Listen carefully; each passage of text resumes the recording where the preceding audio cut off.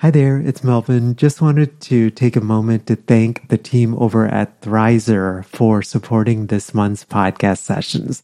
Thrizer is a payment platform that you have to check out if you are a private paid therapist and accepting out-of-network benefits. It basically helps clients save on therapy up front. Thrizer can help verify a client's out-of-network benefit ahead of the first session so that they get transparency up front on what their out-of-pocket costs will be.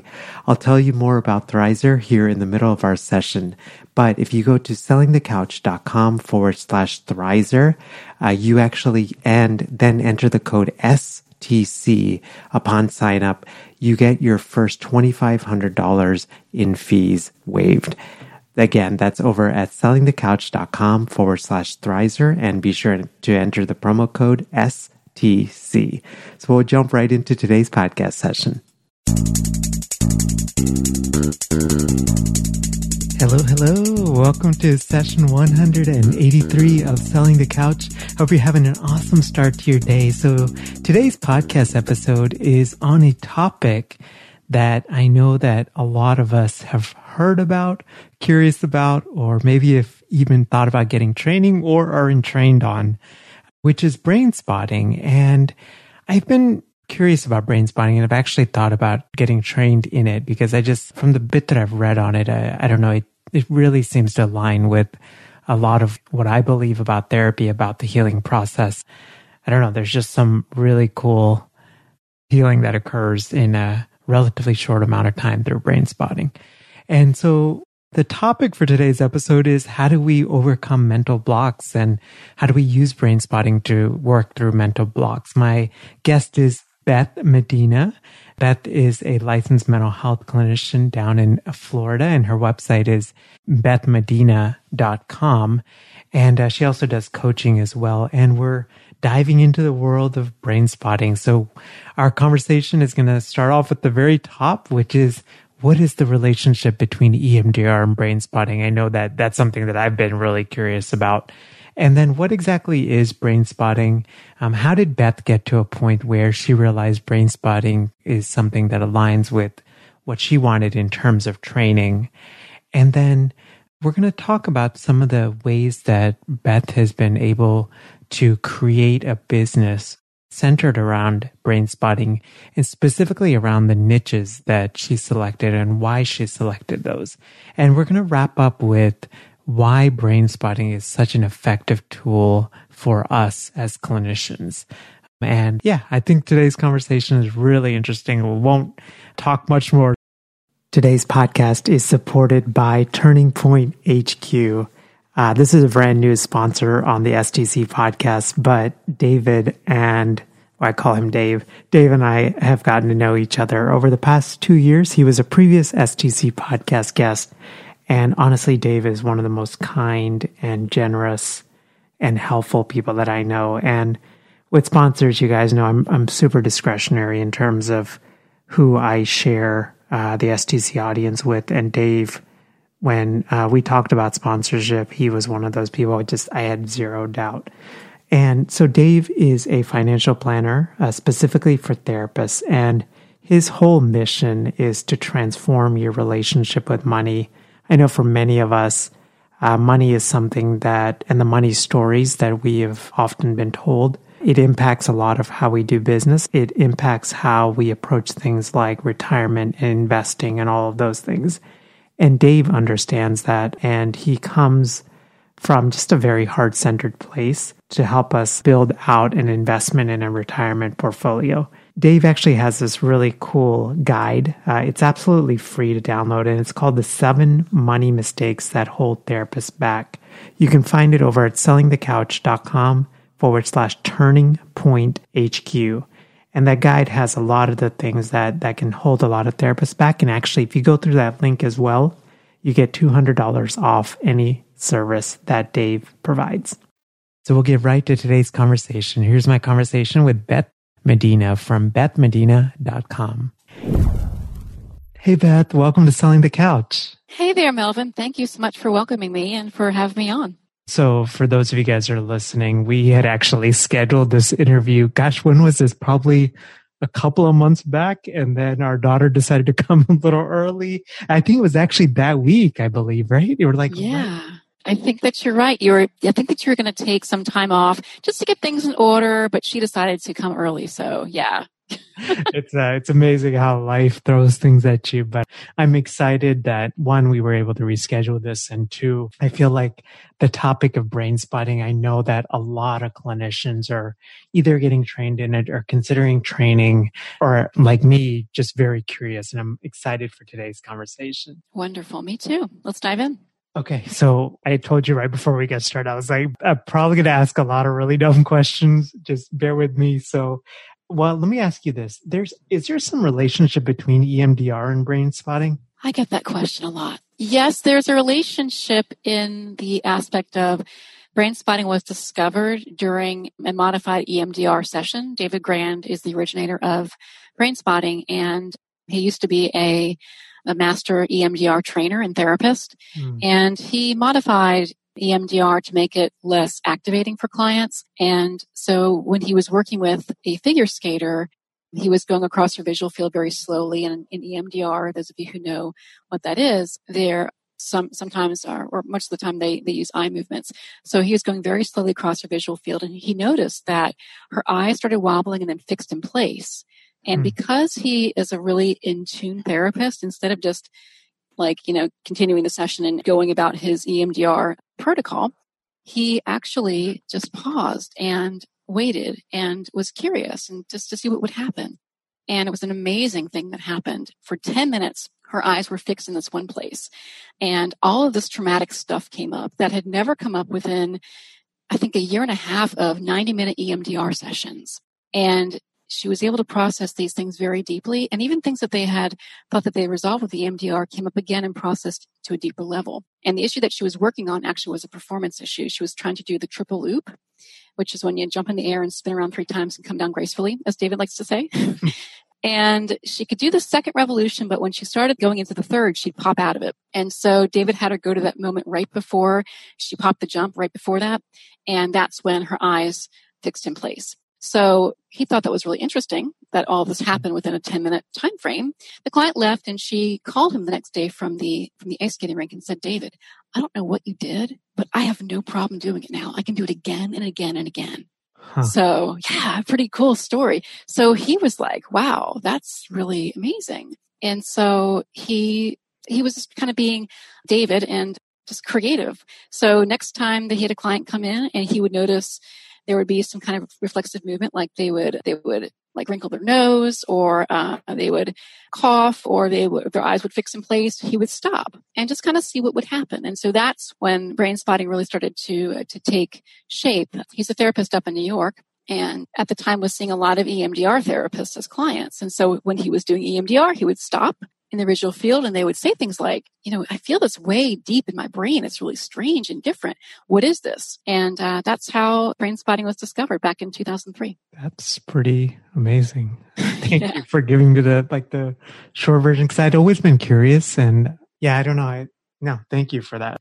I wanted to ask you, so again, really dumb question. So I imagine then, do you have to be EMDR certified to do brain spotting training, or is that sort of its own independent training? No, not at all. I think that what I described is exactly where most of the similarities end. I mean, brain spotting is a body-based and brain and body-based therapy.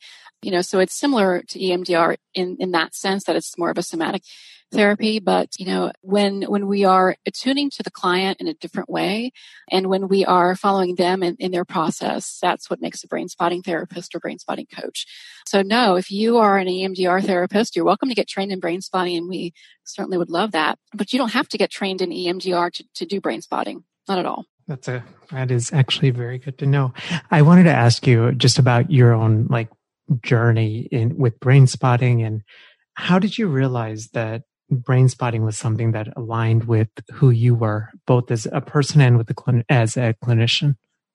Wow, that's a great question. So early on in my therapy journey, I realized that, we are such complex creatures. It's not possible to contain human experience in any one theory or modality. Mm. And of course, when we go to graduate school, we learn these theories and we try to kind of categorize people, not to dehumanize them, but to kind of try to understand. And I was more of a phenomenological sort of therapist. Like, this person's coming in with these issues because they've come from a certain place and things have happened that have shaped them. And we have to kind of look at the person as a total individual and realize that this approach, whatever this approach, may not be the right approach for them. And it's really important to listen to what the client is saying. And way back in 2001, I began doing some work in the substance abuse field with pregnant and postpartum moms. And unfortunately, at the time, there was not much trauma therapy that we were doing that was effective.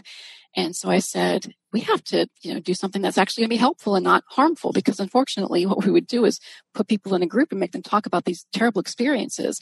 And, the therapists that were doing this were just trying their best, and they didn't really know much of what they were doing, but they were opening up all of these horrible wounds. And so that's when I went to our COO, who was an amazing person, who said, well, what do you want to do? Find a training that you want to go to. So I got trained originally in EMDR back in 2001, and I saw some amazing things happen with clients right away. So I got really excited.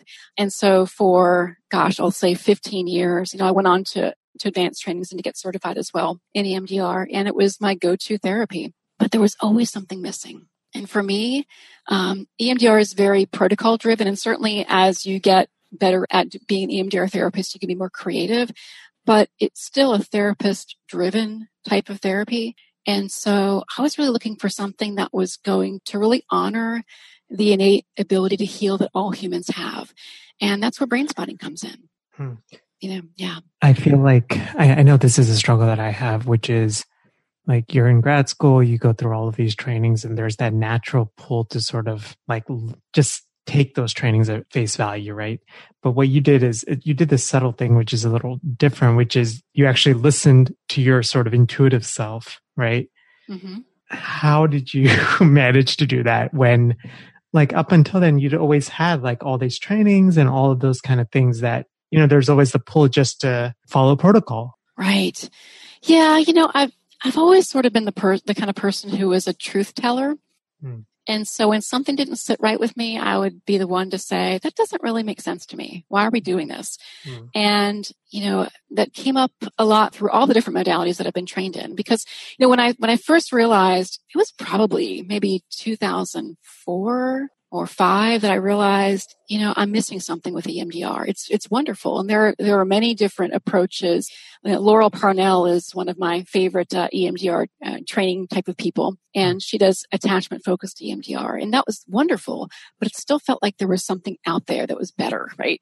And so I took about a bazillion different trainings. And I took different elements from things because, there are nuggets from every possible modality that we have. But I was really looking for something that was more relational, because we all know that no matter what therapy you use, it's the relationship that makes the difference with clients. Yeah, so that's what brain spotting is for me. It's based on the what's called the dual attunement frame. So as a therapist or as the coach, I am watching the person that I'm working with and paying attention to what's happening with them physiologically, but I'm also holding this space for them relationally. And it's really a beautiful just cocoon of sorts. David Grand calls it a frame. So when a person is dealing with something either very traumatic or dealing with a block that is really annoying to them, that they really are tired of trying to bulldoze through, if they are in the right environment, we're able to access their brain's ability to locate that information, digest it, get rid of it, move on from it. And it happens relatively quickly. What is the sort of typical time period? I know it can vary depending on the person, but... Depending on, yeah. So are we talking about a therapy issue or talking about a coaching issue? Oh, that's a tough one. How about we start with like a coaching issue? Like let's say like a block in your business or something, a mental block. Yeah. Okay. So just like with traumas, performance issues, having any kind of block is really rooted in not just a mental stuck place, but a physiological stuck place. So, and just like with traumas, there are simple traumas, which could be huge traumas, but maybe not related to other stuff. or they could be many different traumas. So if we have somebody who has a performance issue in their business, and it's just like things are going really well, but there's this one thing that they really are frustrated with, and especially depending on how big the goal is, a lot of times one session is all you need. Like, for example, I have a lot of clinicians who call me that want to work through their issues with not charging for no-shows. And they recognize that it certainly can become an ethical issue. If I charge this person because they forgot about their appointment because they were playing video games, but I don't charge this person because they say that they got stuck at work, like that's not really cool. I can't do that. And so with those clinicians, it generally, takes only one session. If a person wants to get off of insurance, well, there are many different things underlying that. And so that can take definitely multiple sessions. And the same thing with trauma. If somebody comes and they had an experience that was overwhelming, but they are relatively, handling things well in life, and this is just something that's come up that's sort of an outlier, one session is highly effective. And the great thing about brain spotting is I kind of think of it like if you were to break your arm, you would go see the doctor and he would set your arm and you put it in a cast possibly, right? So he's not mending your arm. He's setting the conditions for your arm to mend on its own because your brain and body know how to do that. And that's what a brain spotting session is. It's setting the frame and setting the conditions for healing, no matter what issue we're dealing with, whether it's a coaching issue or a therapy issue. So when a person comes in and they have one brain spotting session, the effects of the session continue in a very positive way on a healing trajectory, could be even for weeks after. That's such a cool, I love that image because I think when you said that, like that made sense for me because I think underlying that is the assumption in just the person's own ability, right? It's not just about the therapist and what we're doing. Mm-hmm. Absolutely. Yeah. I wanted to shift a little bit. So you guys that are listening, well, if you're driving, don't do this, but if you're in front of a computer, you can follow along at bethmedina.com. That's Beth's website. That's medina.com. So I wanted to ask you just a couple of things from the website because I feel like I told you this right before we got started. Your website is so clear in terms of who you serve and just the language around it is just, it's beautiful. Thank you. And thanks and props to Kelly Higdon for all of her wonderful help. I've worked with her for several years as my individual mastermind coach. That's awesome. Shout out to Kelly. She's wonderful. Yes, she is. I wanted to actually start at the top, which is you have a couple of things on your menu, and among them is a section that says who I help. And as we're recording this, there's sort of 4 niches, right? So 1 is mental health professionals, 2 is attorneys, 3 is entrepreneurs, 4 is coaches and consultants. How did you settle on those 4? Well, I've been seeing a lot of those 4 in my office for years and years and years. I do a lot of work with attorneys and I also do a lot of work with CPAs. So a lot of solopreneurs who are service-based professionals. And, these are people who are generally pretty high achieving and who out to the outside world look like they have it all together. And, a lot of times they feel good about where they are, but they want to take it to the next level. But sometimes they come in and they say, my goodness, if people only knew how much of a wreck my books were, and I'm a CPA, I'd lose my license, really. Mm-hmm. Or, I really, as an attorney, I need to hire somebody. I can't keep doing all of this work myself, but I can't trust people. So working through those types of things, is something that sort of inspired the copy on who I help because I love working with people who are service-based professionals. Yeah. So you said it, and I just wanted to sort of point it out, which is, it's not that you just found like, these are sort of the niches that I work with, but you actually focused on what are the underlying themes, almost like the common themes among all of those. Did I hear that correctly? Absolutely. And I'll tell you, it's really sort of laughable to me sometimes how we as therapists certainly have our own special sort of idiosyncratic blocks, but they are in every industry. I'm telling you, I'm amazed at how many CPAs accept clients, books that are in complete disarray, or, the deadline is March 15th and I'm sending my stuff on March 13th and thinking it's okay. Like, what? That's crazy, And so absolutely. So it's when we are so focused on being of service that we forget that there has to be proper boundaries. I see that across the spectrum in every kind of service-based business. That's so interesting. I'm glad you said that because I feel like, at least for me, you're just so in our profession that you don't think other professions necessarily have these sort of unique struggles, like whether it's setting fees or, like you said, with boundaries. Mm-hmm. It's neat to hear you say that. I had a client who is an attorney, and she was saying, yeah, I probably should raise my rates. I said, well, what is your fee? And she said, $225. And I said, what? I mean, this is an extraordinarily talented and seasoned attorney who has been practicing for, several decades and does very specialized work.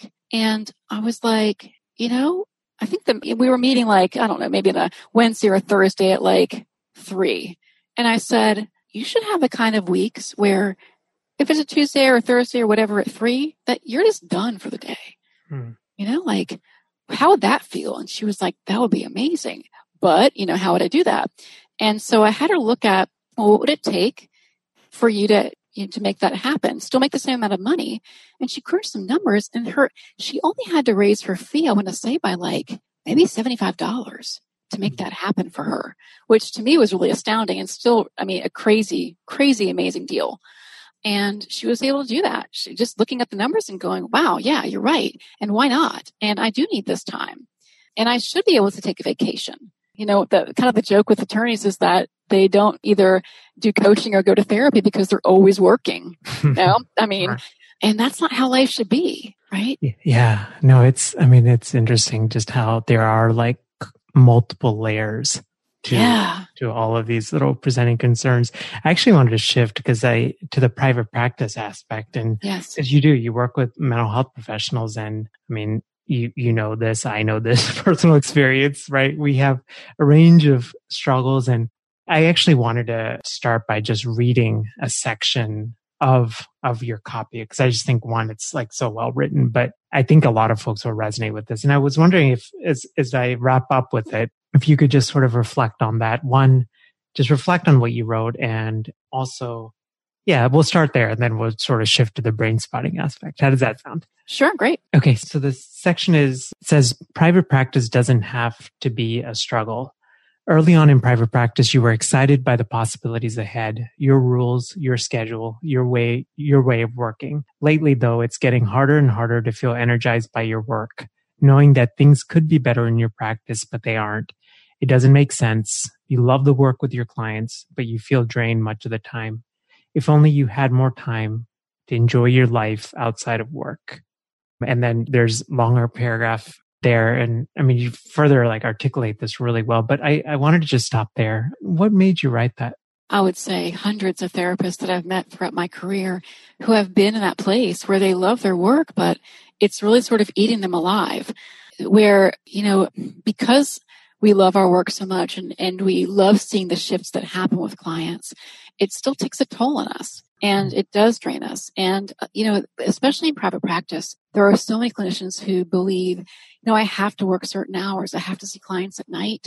I have to see clients on the weekends. I have to, and it's out of this desire to be of service, but it's not sustainable, and just personally, I've been in private practice for 12 years now, and I've been a therapist for 22 years. Just early on in my private practice journey, I was so excited about seeing clients and doing the amazing trauma work that I was able to do. But it was difficult to actually have a life outside. And it started to actually impact my health. And I've seen so many clinicians go through similar things.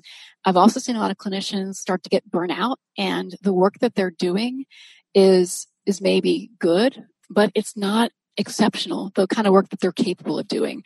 So I love working with clinicians to give them the ability to just be exceptional again, Yeah, you just said that so well, because I think as I reflect even on my own journey, I think part of the struggle is, one, the nature of the work we do, right? It's not just we're filling out forms, right? Yep. And so there's that aspect, while simultaneously trying to be a business owner and all of the practical and emotional challenges that come with that. It's not easy treading. No, it's not. It's not. I think that sometimes it's easy to lose sight of our personal whys, but also the whys behind the policies that we have in place. Because when a client calls you and they say, my dog just died and I don't know what to do, it's hard to say to them, well, I'm sorry that your session, you're going to miss your session and here's the fee. But once we understand that we can be present and attuned to our client and be empathic and also uphold certain policies, then we're in a good place, It's also okay to say, in some circumstances, I'm going to break the rules, but you have to have a clear idea of why you're doing it. It's also difficult to say to a person who's calling, who says, you are the person I need to see, you have the specialty I need, but I can't afford your fee. If you don't know ahead of time what your bottom line is and how much you need to be making, and if you can afford to take on a sliding scale client, it's going to be very difficult for you to have and maintain the life that you need to have outside of work. Why do you think brain spotting is so effective for clinicians? Well, I think that naturally as clinicians, we're curious about healing and about the world. And we do love to better ourselves, even though sometimes we're not the greatest at sticking to plans to do so. I have no idea what you're talking about. Yeah, no idea. Right. Yeah, me either. I just made that up, just pulled it out of thin air. Yeah. Yeah. This is a wonderful time to be a therapist just because of all of the amazing advances in neuroscience. I know a lot of us love to geek out on brain-based sort of interventions. And so brain spotting fits right in there with that. I think that as clinicians, we do have an understanding that each person that's sitting in front of us has an inherent ability to heal. And brain spotting is a modality that is able to bring that to life for clinicians. So I think that's why they really love it and why it works so well for them. Yeah, I don't know. I'm like geekily excited by this. Beth, I am so grateful for you. I mean, what a wonderful service that you're providing. I think I'm even more grateful that you had the courage to listen to your intuitive voice and say, what I'm doing right now, it's not working. There has to be something more. Yeah. And all of us have that within us. And why not listen to it? Because, when has your intuitive voice, the actual intuitive voice, ever steered you wrong? Yeah, no, absolutely. I don't know, I am still really early on in this, but I feel like the more I listen to that inner voice, the more, even though sometimes the road is harder, but at the end of it, usually I feel like a greater sense of contentment with the decision that I made. Yeah, I think sometimes we confuse the inner voice with the inner critic too. And there's a big difference there. Yeah. Oh, that's a whole other podcast. It is. Beth, where can we learn more about you and the awesome services that you're providing? You're welcome to visit me at bethmedina.com. You can find me there. And I'll put that on the show notes page, which you guys can find over at sellingthecouch.com/session-183. Beth, thank you again for doing this. And I'm so grateful for you. Thank you so much, Melvin. Have a wonderful day. You too. Hey there. Hope you enjoyed my conversation with Beth, and especially if you're thinking about incorporating brain spotting into your practice, I hope that today's episode has given you a little extra motivation. I know for me, just having this conversation with Beth, it's always interesting with these podcast conversations because I'm asking these questions and trying to dive deep in while being fully aware of the things that are coming up for me in the moment as we're having this conversation. And what I just kept thinking during this conversation actually was some of my own fears that I have as a business owner. And, the one, if I'm always believe in transparency on this podcast. So one of the things that was actually coming up for me as I was recording this episode was just this fear that, I'm not doing enough, I'm not doing enough as a business owner, and that whatever I'm doing, that I'm not going to succeed in it. This, I think, is a common fear that I know that a lot of us experience, but I know that it's one that I've had a lot of recurring sort of struggles with, and one that I have to continue to work through. And I don't know, for this episode, I think particularly has been just helpful thinking about even the direction of some of the things that I want to do professionally as well. Beth mentioned a number of resources, and you can find that over at sellingthecouch.com, sellingthecouch.com/session-183. And I'll put a link to Beth's website and some of the other resources that would be helpful for you. Before we wrap up, just wanted to take a moment to thank the team over at Turning Point HQ for supporting today's podcast session. So Turning Point HQ is the result or is the brainchild of David Frank, who is a financial planner for therapists. And as I've mentioned before, Dave and I actually have gotten to be good friends, just an awesome person to work with. And one of the things that Dave will help us to do is create a holistic and an intentional retirement and an investing plan that supports you to lead a really awesome life. Because ultimately, I think for many of us, we invest, right, to create the life that we want. And it's to do it in an intentional way. And Dave, honestly, is just one of the most heart-centered folks that I've ever met. And you're absolutely going to be in good hands with him. You can learn more about Turning Point HQ and the awesome services that they provide over at sellingthecouch.com/Turning Point HQ. And if you go through that link, Dave actually created this 7 financial mistakes that therapists make. It's a free downloadable, and you can download it right there. And then you also get $200 off any of the services that Dave provides. Be sure to mention that you heard it on STC. Have a great rest of your week, and thank you again for taking the time to tune in. Take good care. Bye. Thanks for listening to the Selling the Couch podcast. For more great content and to stay up to date, visit www.sellingthecouch.com.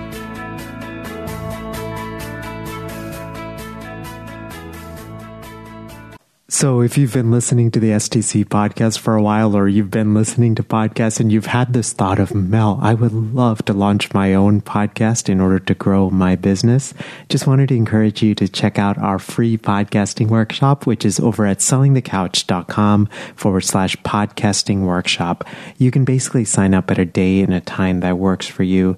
It's 90 minutes. And when I do these workshops or when I record them, I truly believe in the quality teaching, so it's going to be well worth your time. We're going to go through gear recommendations and how to launch strategically and how to think about monetizing your podcast and how to line up your podcast with your existing offers and how to do it strategically and authentically and not salesy and slimy and all of those things. So again, the link is over at sellingthecouch.com/podcasting workshop.